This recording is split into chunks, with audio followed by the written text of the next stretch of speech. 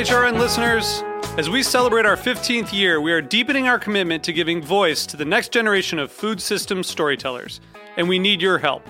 Our internship and fellowship programs help activate new possibilities for underrepresented and underestimated young people through experiential journalism, audio engineering, and production training. Through these unique programs, HRN helps food equity stewards build essential workforce readiness skills that expand their potential and foster economic mobility. Please consider supporting these critical programs. And with a minimum donation, you can be entered to win a dinner for two at an amazing restaurant in one of 8 cities and tickets to a concert at a great venue in one of those cities. We have incredible partners across the country who have donated, as they also share our passion for helping to educate the next generation of food systems storytellers. Check out heritageradionetwork.org/15 to donate and enter to win today. That's heritageradionetwork.org/15 to donate and enter to win today. And make sure you donate before March 31st. Thank you.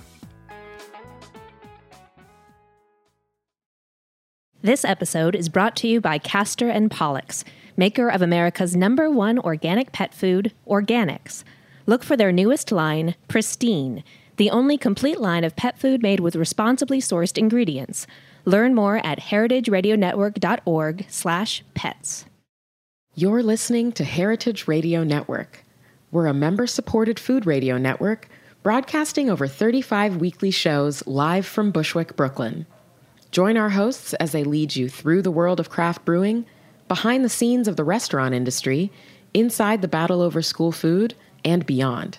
Find us at heritageradionetwork.org.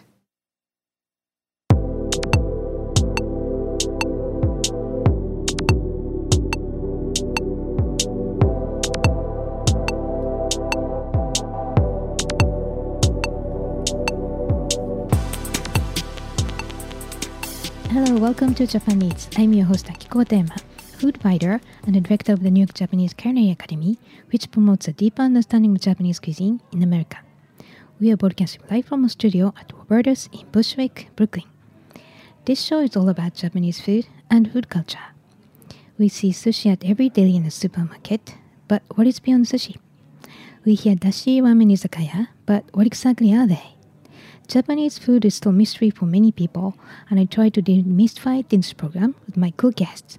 And my guest today is Mina Newman, who is the co-executive chef together with Taku Nagai of Sensakana, a beautiful Japanese Peruvian restaurant in Midtown, which opened in July. And Japanese Peruvian cuisine is called the Nikkei, and especially recently, world top chefs are paying attention to this unique cuisine. For instance, Maido restaurant by Mitsuharu Tsumura in Lima ranked number 8 in the world 50 best restaurants in 2017, and Alberto Adria of Elbui opened a Padka in Barcelona, and that's attracting customers from all over the world. So today we'll discuss what Nikkei cuisine is, why it is gaining momentum now, and how Mina and Taku express Nikkei cuisine in New York, and much, much more. But before you start, Japan Eats is available on Heritage Radio Network website, as well as on iTunes and Stitcher as a podcast. So please go to iTunes and Stitcher and subscribe to Japan Eats and write a review. We appreciate your feedback. Also, if you have ideas about topics of the show or show guests, please let us know. You can email us at japaneats@heritageradionetwork.org or kikokatema.com. Now let's start our conversation with Mina Newman. Hi, Mina. Welcome to Japan Eats. Hi. Thank you for having me. So first of all, let's talk about your background. I'm born in New York, born and raised in New York, but my mother is from Peru, from Chiclayo, Peru, the north of Peru. Okay. So did you spend time in Peru when you grew up? Every summer. Oh, wow. From childhood until I was buying my own ticket to Peru. Really? Mm-hmm. Oh, wow. It's amazing. So of course you ate Peruvian local cuisine. Peruvian local cuisine. We were raised very Peruvian. It was every meal. So your mother cooked Peruvian cuisine? Yes. My mother cooked Peruvian cuisine. I come from a large family, so a woman that helped us also cooked, who was Peruvian, also cooked Peruvian food for us. Interesting. So when you say, for instance, when you're eating dinner in New York, what kind of food was typical at your table? At home, a lot of rice dishes, very heavily rice-based, potatoes. Rice and chicken was huge, but not like rotisserie chicken, more of chicken cooked in a green rice sauce. That's very typical for us. And then a rice dish component of everything left over in the refrigerator. My mother would make it all and stir fry it for us and give it to us with a fried egg on top. I'm curious, what kind of rice is it? What kind of, it's not like a Japonica or anything. No, it's long not. Rice. It's definitely a long grain rice. Okay. Yeah. And I heard it's thousands of potatoes. Thousands potatoes that haven't been named or discovered yet. So is it imported? I mean, a lot of potatoes, different kind of species imported to New York? Or It's certainly not enough. Yeah. So it's difficult. The FDA importation with Peru, there's only certain foods that are imported currently. So it definitely is a little tricky to get certain Peruvian potatoes or chili peppers, things like that. Really? Oh, that's really a shame because I went to one of the chef's events and there is a presentation by a Peruvian chef and he actually brought all those different kinds of potatoes. Yes. And he really indicated, well, actually the audience could eat, pieces as well at the end of the presentation. It really tasted so much better. Oh, absolutely. Completely. The terroir is different. And so it's so minerally and it really it's incredible. All the different potatoes and they each have a different flavor versus completely apart from a sweet potato, just potatoes themselves. Okay, so how do you characterize Peruvian cuisine? Peruvian cuisine is very, there's always spice, and a lot of high acid. We use lime juice, we use onions and garlic and basically everything we prepare, and ají, which is our chili pepper. Right. Okay. So acidity and the spices, the hot heat. Yes, the hot heat. Okay. And so tell us about the background of Taku. He's not here. He has a lot of busy work day today, so he couldn't make it today. But he couldn't join us, sir. Yeah. Taku's background? Taku's from, we met at Restaurant Otoya, where he was, and he had been with that corporation for about 3 years. Okay, so he was born and raised in Japan and then came to... In Osaka. Okay. Correct. Right. And he had spent time in Bangkok with this restaurant. He worked in Japan as well. And then he moved here for Otoya to open the first Otoya America. And he was there for 2 years. And then we became friends. I would go all the time with my colleague and we would have lunch there or, we would have dinner. And I really enjoyed, first off, his rice. The rice was just impeccably cooked. The quality of rice was fantastic. The overall food was great. His kushiyakis and this. So you spoke to him? Yeah, and I spoke to him. Wow. and we just kept in touch. And I always said we were going to open another Japanese restaurant with our restaurant group. Hold on. So, well, for listeners who doesn't know about Otoya is, I think there are 3 restaurants in, branches in New York City. I think. And then there's so many. And I think in Japan it's more like a casual and healthy. More fast foody or quick casual. Right, but just based on Japanese classic, component of one rice soup, that kind of very healthy. Sure. Right, style. And then it's exported to New York. And I like the place, but I can't get in. I have to wait like an hour and a half all the time. So I'm not having a dinner enough there, lunch or dinner. And I think that the New York concept has been elevated for this crowd. When they brought Otoya here, there's no... they just made it a little more fine dining than it normally is in Japan, right? Right. And in Bangkok, it's the same thing. It's definitely quick casual versus here, it's much more fine dining in Otoya. Yeah, it's very difficult. It's very busy there. Right. It is delicious. Right. But it's just really nice to see one kind of concept elevated to the next level in New York City. Sure. Right. Because there's a demand for that. Absolutely. Right. Absolutely. So, okay, so that's how you guys met. And you said that you decided to open a Nikkei restaurant. I mean, with him. Right. So he said to me, well, you'll teach me Peruvian food. And I said, okay. But we went to Peru and he fell in love. Completely. Okay, so the first, you said your company decided to open a Japanese restaurant. And then you are cooking as a steakhouse chef? Or I oversee all of our food service. So we have 2 event spaces where we only do private events, and then a steakhouse in Queens, Christos.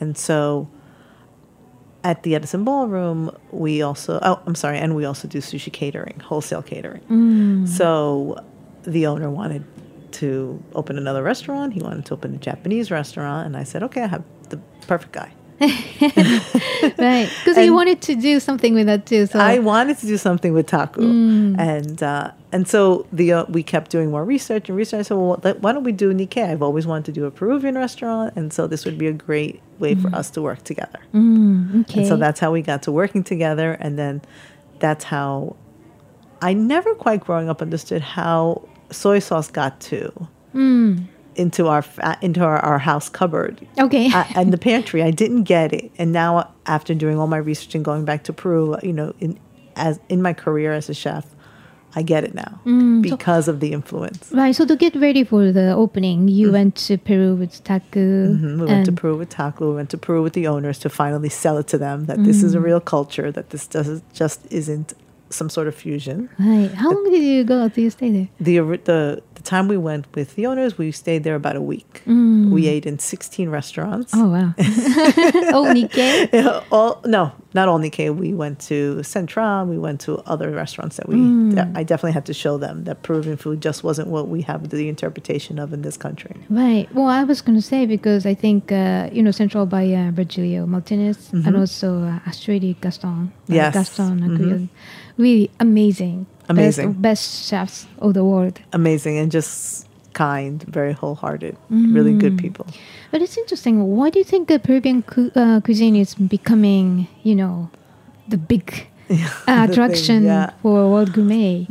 It's very interesting. I ask that all the time. I mean, I've always known it was delicious and great, and I just don't think it's had its moment. It's time to shine. Like any other cuisine, we have to just keep reiterating and putting it out there, and other chefs doing it in order for us to really get our spotlight, our time in the sun. Right. I see a kind of parallel with Nordic cuisine. The Nordic cuisine started by, Noma. And then I think the theme is to be local and sustainable. Sure. And paying attention to what's available from the nature of the country.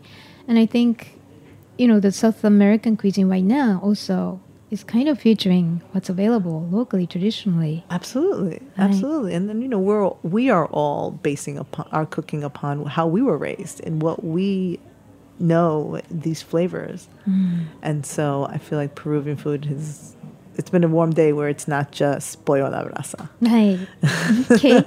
So, let's talk about the Nikkei cuisine and how, local and traditional in Peru is. So, by definition, what is Nikkei cuisine? Nikkei cuisine is the food of Japanese people born in Peru. Okay. So the second generation. Do you know the history of Japanese people in Peru? They came over like 1899. The first wave of immigrants came over about 1899 to 1924. And so they came over on work contracts. Right. And then they shared, some sort of liberty, and they were there long enough to establish lifestyles. And they found the economy was booming at that time. And so they felt like this was a place that they can grow and be their own, too. Okay. And I also heard that, I think it's like whole Chinese immigrants, and then they started to be like some sort of racial problems. And then Absolutely. that filled the Japanese, Japanese immigrants filled it. And then they got successful in farming, and the second generation started to be more service industry and opening diners. Right. Cafes. Right. Yeah, yes. And it started cook Peruvian cuisine. Yes. But with many more Japanese overtones and the Peruvian, so they were making yakisoba the way they knew and with what they had. Right. In Japan, you wouldn't find ahi inside yakisoba. Never. There isn't. There's no and spicy it's not, yakisoba. Yeah, it's not spicy at all. I've often said that Nikkei is, setting Japanese food on fire, where we add, lime juice where the balance is mostly rice vinegar in Japanese cuisine. Right. Where for us, it's lime juice and onions and And the chili peppers are a big base in all different aspects. So there are ají that is not so spicy, and then ají that is very spicy. And there's ones that are smoky, and ones that are taste more of, have a rich chocolatey flavor. Right. Yeah, I think the spiciness of Japanese cuisine is more subtle or more kind of pointy, right? Like shichimi, Yes, sashimi, pepper, that's absolutely. or sancho pepper. That can be very spicy, but kind of more elusive. It disappears more quickly. Sure, especially with sancho pepper. It's like boom and then gone. And sashimi is definitely, that's great. We use a lot of that. Right. Yeah. Oh, it's a part of Peruvian cuisine now? It is a part of our Nikkei cuisine because we make a rayu with that, and we use it because the ají has such a tendency to be so in your face and longer lasting, where the sashimi doesn't. So. Right, interesting. And so, yeah, I was going to say, what was it? Oh, so those people went to Peru in 1899 and onward. They are not familiar with milk or beef. Right. Because they are religiously avoiding, right? So it must be really hard for them to get adjusted to the local food. And even their stomachs, sure. And we're big on cheese and tremendous on milk.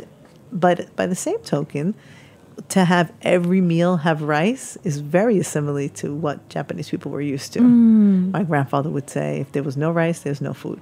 Right. So there's a connecting point for sure. Of course. Right. So also it sounds like the second generation started to serve food for Peruvian people.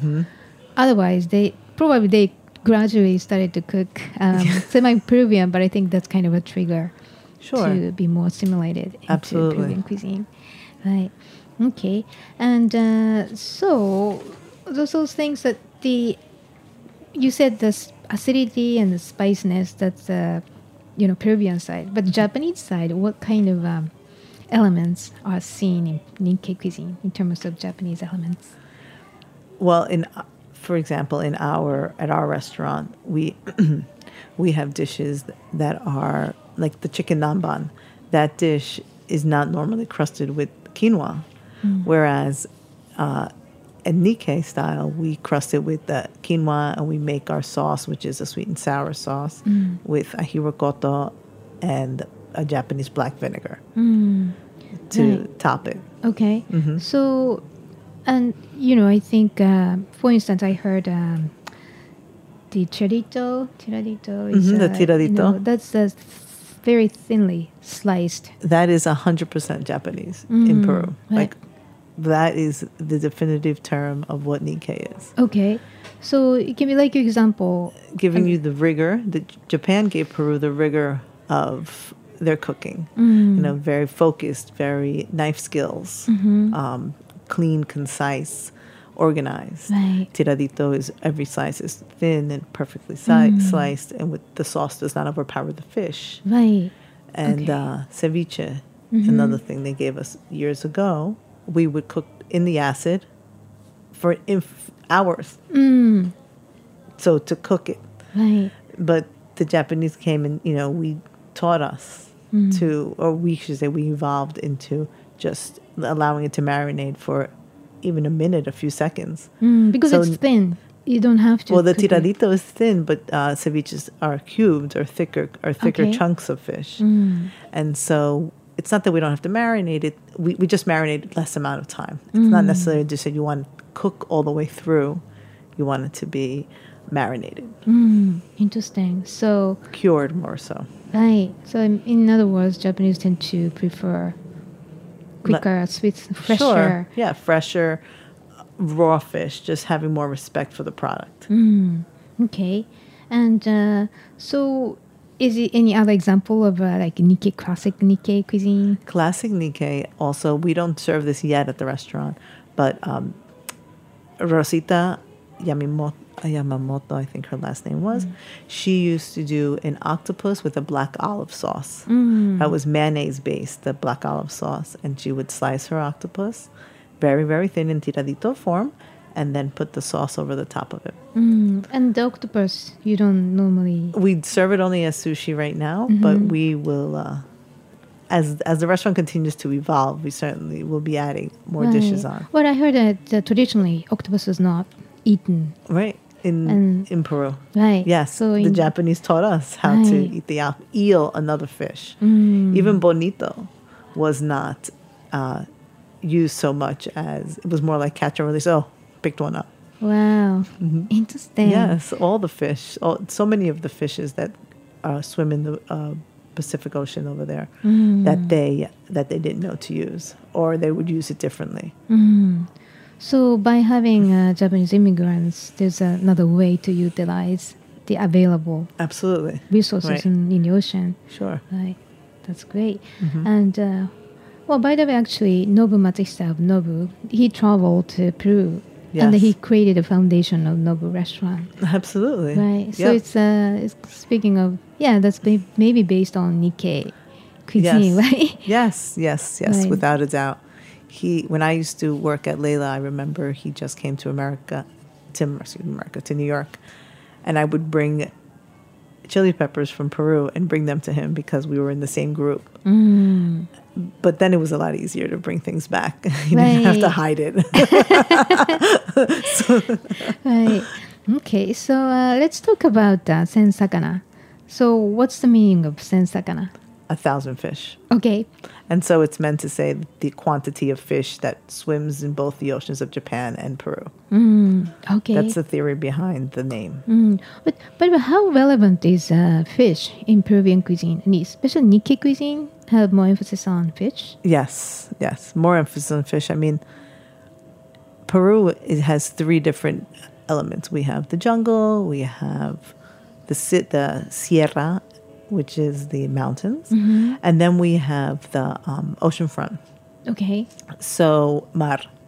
So we have all different. So fish, yes, is very prevalent if you're from there. And then, of course, alpaca if you're up from the mountains, and if you're from the Amazon. And so there are all different environments that happen in Peru. Right. So yeah, there is definitely a meat prevalence and then seafood prevalence. Okay. And the Japanese immigrants tend to be concentrated in the ocean In the side? city, the ocean side, yes. That makes sense. Okay. But I'm curious, is any meat Nikkei cuisine? Yes, of course. We have chicken, pork, love pork. They have a lot of that is still very prevalent in the Nikkei cuisine. It wasn't only just seafood. Okay. Certainly there was meat, but I would say that seafood is much more prevalent. But the pork dish, what kind of pork dish is it? A lot of pork belly, lots of pork belly. Not the way we know it today, but certainly just cooked whole and then chopped up. So it's I think it's based on buta no kakuni, like a pork. Yes. Right, kakuni. Right. Okay. And so I'm curious, how, sensakana is in New York, and then, like we said earlier, it's not the same ingredients as you can get, right? So how do you what's your philosophy to express Peruvian Nikkei cuisine in New York? We make sure that each menu item has all of the elements in it. Taku would say, "Oh, this is mucho Peru." He would say taste of flavors of when he traveled on his own in Peru, and say, "Oh, this tastes just like where I was in Peru," or "This is a great combination." You'd say he tastes Japan and Peru in this dish, and so we try to take dishes that we had when we traveled and we had when I grew up, or things that he wanted to make from his culture, from Japan, and certainly integrate both cultures.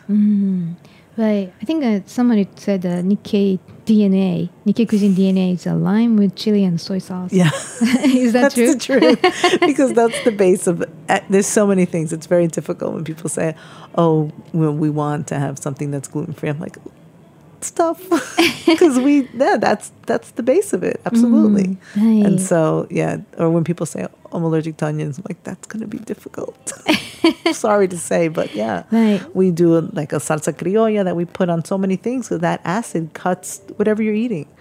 The chicken namban, our chaufa, our stir-fried rice dish, that's like chahan. And so that acid just cuts right through it and refreshes the palate for the next. Right.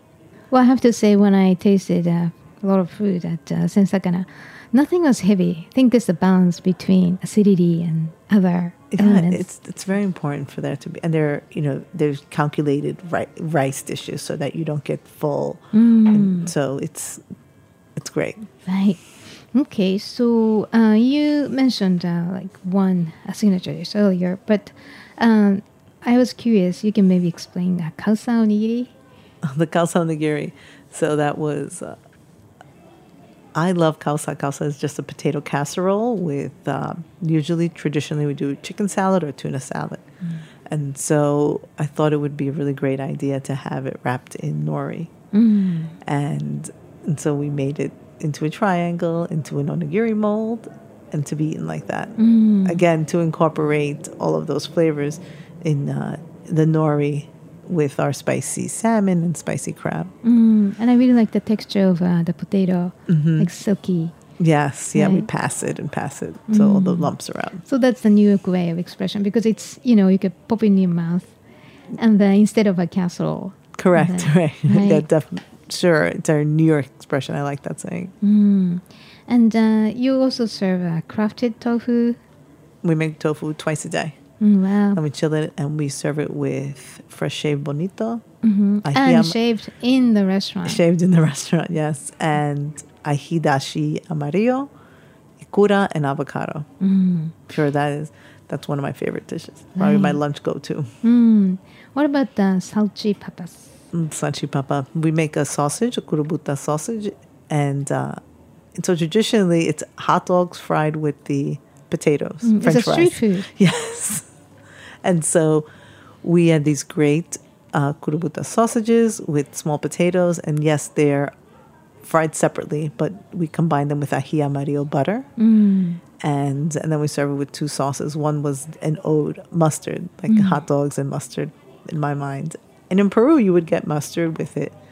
And it's a miso-based mustard. So there's that umami there. And a green sauce, spicy green sauce, which is cilantro and 2 Peruvian ajís. It's amazing how naturally those two countries' flavors merge. Amazing. It's just beautiful. And again, in that dish, they have the onions. And that's a perfect example of when you eat the sausage, you cleanse your palate with onions. And we cut our onions very thin, like 4 times a day, and rinse and rinse and rinse. So that way there isn't that your onion overpowering flavor. I think that's what people get nervous about. When they're like, oh, so many onions. I'm like, just eat them. You won't even, your palate doesn't get that. Right. Because they're treated so well. So sounds like Nikkei cuisine is still new, over only a century old. But I think they survived and becoming a tradition. It sure is. I think that more and more people are really drawn to it. Where they really love Japanese food and they love Peruvian spice. And so this is a great best of both worlds. Right. And again, it's not, I think it's I really like the way, even if I had a lot of food at Sensagana, I felt great after that. You know, it's satisfying and it's not too, you didn't have to try to get up from your chair. So that was the beauty of it. And, yeah, so you have a huge restaurant. It's 185 seats. Yes, that includes our bar, though, as well. Right. And it's near Times Square. So what kind of people come visit? We do a lot of business lunch. We do.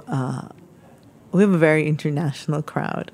We have people that are either about to travel to Peru, which I found very interesting, or people who have just come back from Peru. Interesting. Yes, and a good quantity of Japanese because we have our taku, and we have for lunch we do a set, and so that's very attractive to people, in Japanese business people, because it's quick and you can eat, get filled, and then go about with your day. Right. So I would say we certainly have a wide spectrum of people that come. And I definitely feel that's a genuine training in Japanese cuisine. It's really, it's very prevalent. Tell. I agree. Right, which is great. Yeah, right. It is great. It's nice, and it's nice to see where he derives from it. It's nice to see him embrace it, and I think he's very into it. Yeah, he has. He would say he would just go back to Peru all the time. Oh, really? Yeah, he really enjoyed it. Oh, wow. But did he go before that to No, Peru? he had never been there until we went there, and then he went on his own. Then we met. He met up in Chiclayo with my cousins, and then they took him to a couple of other places, and he went to Machu Picchu, and he traveled all on his own. Oh, wow. Sounds Yeah. like that was his destiny to go Yes, to Nikkei. it's so interesting. Right. Okay, so we'll take a quick break here, and then when we come back, we'll talk about why Nikkei cuisine is getting so popular now. So please stay with us. This episode is brought to you by Castor and Pollux, maker of America's #1 organic pet food, Organics. You put a lot of care and thought into what you eat. After all, you're a food radio listener. That thoughtfulness goes hand in paw with how you feed your pets. Purposeful pet food doesn't happen by accident. Castor and Pollux scours the earth to carefully select the best organic and responsibly sourced ingredients. New Pristine from Castor and Pollux is the only complete line of pet food made with ingredients that are responsibly raised, caught, or grown. Feed your dog or cat the new standard, like grass-fed beef, wild-caught fish, and vegetables grown without synthetic fertilizers or chemical pesticides.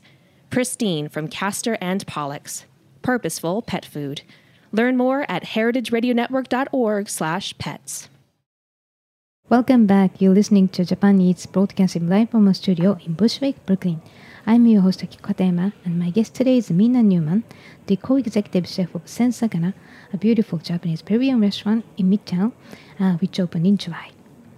So, as I said at the beginning of the show, the world top chefs started to feature Nikkei cuisine, like Padka by Alberto Adriel in Barcelona. So, why do you think it's happening? I think that the combination of the cuisines is something that people find very attractive. They find it to be very flavorful. They find it to be very exciting. There's a lot of boundaries there that get crossed with both of the cuisines marrying them. You can do so many things, let's say with nigiri, and so many things with fresh noodles that we don't necessarily get to do if we're only a Peruvian restaurant. So I think that it's really a beautiful cuisine, Right. and it really draws so many people to it because people love Japanese food, they love Peruvian food, and so they really understand what they're going to get at this point. Right. In New York, it's a little different. We're innovating something that doesn't exist here, and so like with any other invention or any other thing, any other new coming, it always takes time and it takes work. And so I'm sure in Barcelona it was the same. It's like, what is this? Thank goodness for these chefs that have been doing it around the world that make it a little easier for us here in New York. Right. Well, LB, so that's the name too. Right. Well, like you said, I think, the Japanese cuisine has been popular all over the world now. Sure. So there's a foundation, and what's beyond sushi and ramen. Sure. And now there you go, Nikkei cuisine. And there's something interesting and approachable. And at the same time, Peruvian cuisine is getting big attention. Absolutely. Right. Absolutely. The culture, the country itself, it's the depthness of what happens in Peru, of what the culture has been, and the growth throughout the years has really gained people's attention. Right. Do you think, maybe when you travel or, you feel through your relatives, but Peruvian cuisine, people didn't have that much pride like they do now? Absolutely. I feel that people just felt like it was comida criolla, something that was just the country food, things that people cooked at home, never elevated to such a different level. Interesting. Anybody to find, the top restaurant in... Actually, Maido is the top restaurant in Latin America. And so that is such a gift, such a big, something to be proud of as a Peruvian. And I always refer back to, albeit our Peruvian chicken is delicious. However, many people have that concept that that's all it is. And green sauce. But there's a plethora more of Peruvian cuisine. Okay. Yeah, I read an article about how, the third or fourth generation now of Nikkei, Japanese immigrants. So they're still young and they started to see all those surge of Peruvian cuisines, level. Sure. And they're motivated. What can I do? And now this is the way to express my own identity in Peru. And then I started to make more Peruvian, new style Peruvian restaurant. Absolutely. Even Peruvians that I know, I just thought that they were Peruvian. I'd say, where are you from? She'd say, oh, well, my grandmother was Japanese. I'd say, oh, I had no idea. Right. So it's really wonderful. So by the way, have you been to Maido? We went to Maido, yes. How was the food like? Exciting, just fantastic. It was really great. It was the fish was very fresh. The dishes were very creative, and they hit all those notes that I know Taco and I always try to hit. It was very concise. It was every dish was very well thought out. Each single element of the dish. He has a pork belly there. It's cooked for 36 hours in sous vide, and it was just beyond incredible. Melt in your mouth. It was really wonderful. The sushi was fantastic and very creative. And so those are similar elements that we try to hit in our restaurant. So creative in the sense that it doesn't look like home cooking. Exactly. Definitely not. I'm sure that the home cooking that he had wasn't what he puts out at his restaurant. Okay. Yeah, because I was looking at some pictures of his because I really wanted to try. For instance, like beef nigiri topped with quail egg. Yes. But quail egg is not just a quail egg, but the egg white is replaced with ponzu sauce. So he just extracted some ponzu sauce and then removed the egg white and put it back with I think the ponzu sauce. Wow, that's great. Yeah, we had while we were there that one, the beef with the egg on top, which is an ode to how we eat. That's like the interpretation of biste a lo pobre. Okay. And but I didn't have it with the egg white and ponzu. Ours was just the white. Okay. So it sounds like he really maintains the basic Yes. form of traditional Peruvian Nikkei cuisine, but then makes it to give you a new idea of... Absolutely. Right. Yeah, that's a great way to think about it. It reminds me similarly of a dish that we have at the restaurant that is an oyakodon, a very traditional home food in Japan. But oyakodon is basically, oyako means parent and kid, and then the chicken is the mother and egg is the correct. kid, right? Yeah. So oyakodon on the bowl. Exactly. Right. So we do it with grilled chicken, and then we serve it over green rice, which is the way my mother would make chicken and rice. And so that's a very definitive Nikkei food. So what kind of people dining at Maido? Very upscale people dine at Maido. Global. Yeah, sure. Very global. People who are going through their food lists, who travel the world just to eat at the best restaurants. Those are the type of people eating at Maido. And certainly a tremendous business crowd. And everybody in Peru is a food person. So they all know this is the best here, this is the best there. Right. Yeah, everybody in Peru loves their food, loves their cuisine. It's so maybe very this patriotic. is really a new era for Nikkei cuisine. Absolutely, yes. I mean, Maido himself, Michura, he's young as well. Right. So it's nice to see the up and coming. It's really great. It's really fantastic to find Peruvian food hitting its mark, and especially in this way. Okay. Hopefully he can join us. Hopefully it would be wonderful. Right. Okay. So so any Nikkei restaurants that we should visit Peru to try Nikkei cuisine? Absolutely need to try Maido, but I really enjoy Costanera 700 and Fiesta. Okay.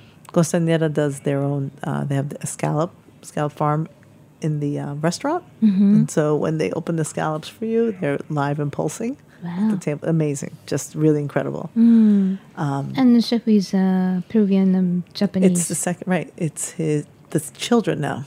Okay. Oh, wow. Yeah.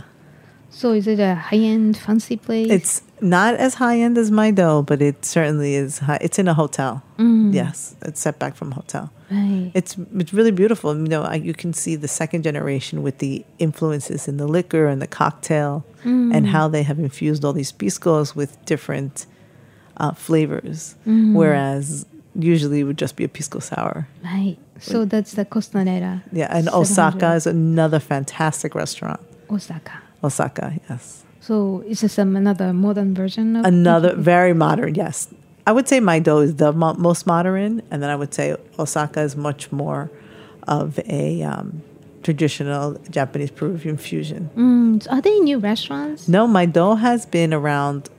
I'm sorry, Osaka has been around for, I would say, at least 10 years. Right. So there's a new wave of Nikkei. Right. Yes. Even outside of Peru, in Chile, I know that Osaka has opened another restaurant in Chile. Interesting. Yes, Colombia. Wow.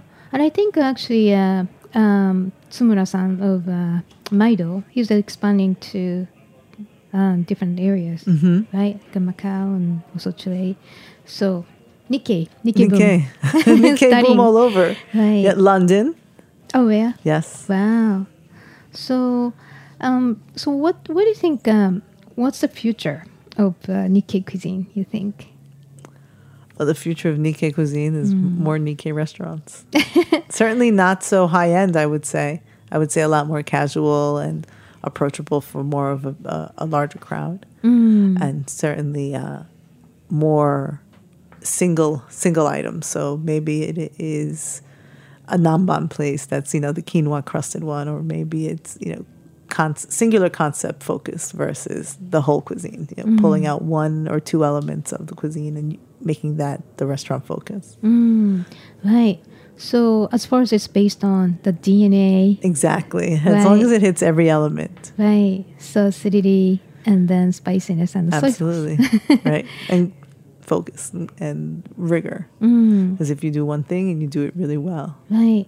Well, I think sounds like the flavor profile of Nikkei cuisine tend to be more comforting and there's nothing, edgy. Right. More like a natural flavor combination, right? Yeah, not necessarily a fusion, more of a merger.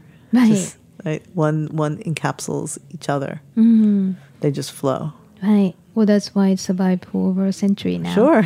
Right. Absolutely. Right. So, and the continuing evolution of it is what's more interesting as ingredients, as we learn to cook different ways and continuously to reinvent, we all have to go through an evolution. And that's what Nikkei has started. It is evolving and constantly evolving. Right. Actually, Mitsuharu-san of Maido, I think he spent time in Japanese kitchen in Japan too to train. So, yeah, that means like that's generation absorbing more ingredients from Japan, new cooking techniques. So that's another new generation of Nikkei cuisine.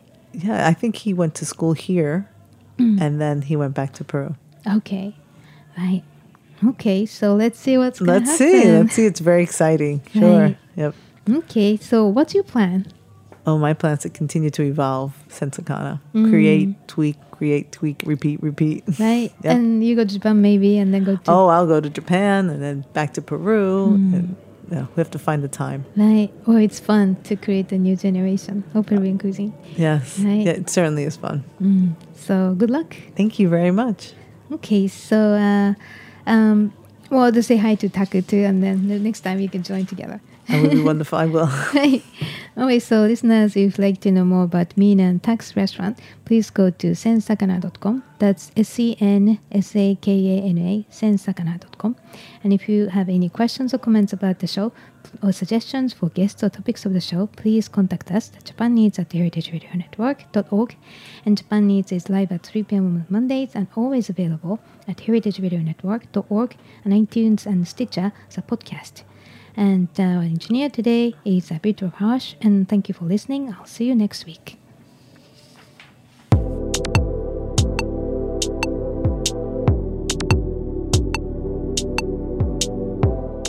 Thanks for listening to Heritage Radio Network, food radio supported by you. For our freshest content and to hear about exclusive events, subscribe to our newsletter. Enter your email at the bottom of our website, heritageradionetwork.org. Connect with us on Facebook, Instagram, and Twitter at heritage_radio.